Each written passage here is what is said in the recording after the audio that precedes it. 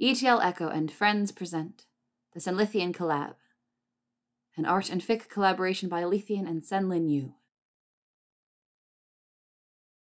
ETL Echo presents Seeker Fit by SenLinYu with artwork by Elithien.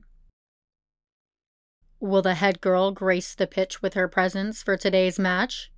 The timbre of Malfoy's cool, lilting drawl slid down Hermione's spine. She stared determinedly at the book in her lap.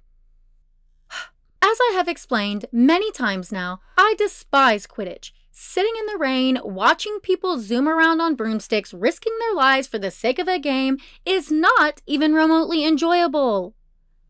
There was a pause, and she glanced up to be greeted by the sight of Malfoy, dressed in his Quidditch uniform, carefully tightening the laces on his dark leather shin guards. Her ears grew warm, and a small involuntary shiver slid through her gut. She averted her eyes quickly, determined to resume studying as if there was no one of any interest or consequence currently in the room with her. There was a low sigh, and she watched from the corner of her eye as Malfoy stood and started towards the door before pausing in front of her.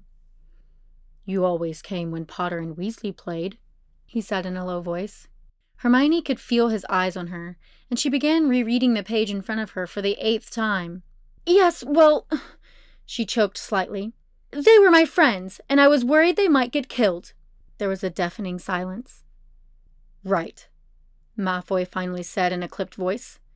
"I'll see you for rounds tonight, then, assuming I haven't died." He stalked across the room, and Hermione heard the portrait hole slam.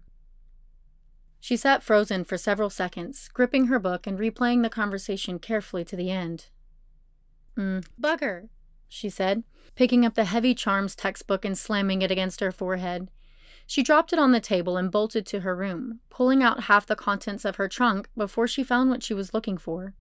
She had to run out of the head common room and halfway through the castle before she finally caught sight of Malfoy's blonde head. "Malfoy!" He paused and waited for her to catch up, a hard, irritated expression on his face.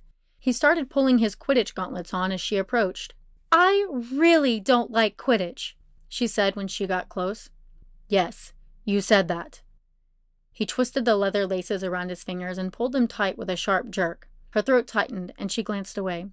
"I always worry when I'm there. First year, Harry's broom was cursed, and second year, Dobby jinxed the Bludgers, and third year, the Dementors made Harry pass out. When I'm at the matches, I can't stop thinking about the ways things might go wrong." "Granger, it's fine. You don't need to explain." She looked up and found that Malfoy was looking visibly uncomfortable. Hermione shook her head. "No, you were right. I'm head girl. I should come. The war's over. It's important to encourage inter-house unity." She forced a bright smile. "I'll see you at the match." She started to turn away, then froze, and her cheeks grew hot as she gripped a little velvet bag in her hand. Without letting herself pause to reconsider, she plunged her hand in and pulled out the amulet, holding it towards Malfoy without looking at him. "Take this," she said, staring determinedly away and feeling as though her face might burst into flames. "The runestone is enchanted to protect the wearer from harm and misfortune.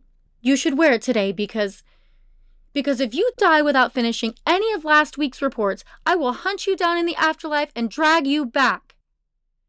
There was a pause, and she thought she might die of embarrassment. Then she felt a quick pulse of magic in her nerves as Malfoy's hand closed around the amulet. The air shifted. Her breath caught nervously in her throat, and she tensed as she felt him step closer. "I'll see you at the match then, Granger." Thank you for listening to this portion of the Senlithien Collab, brought to you by ETL Echo and friends. For more updates and stories from ETL Echo, you can follow us on TikTok, Tumblr, Twitter, YouTube, Instagram, Spotify, and Apple Podcasts at etl.echo.audiobooks. ETL Echo, echoing tales of enemies to lovers.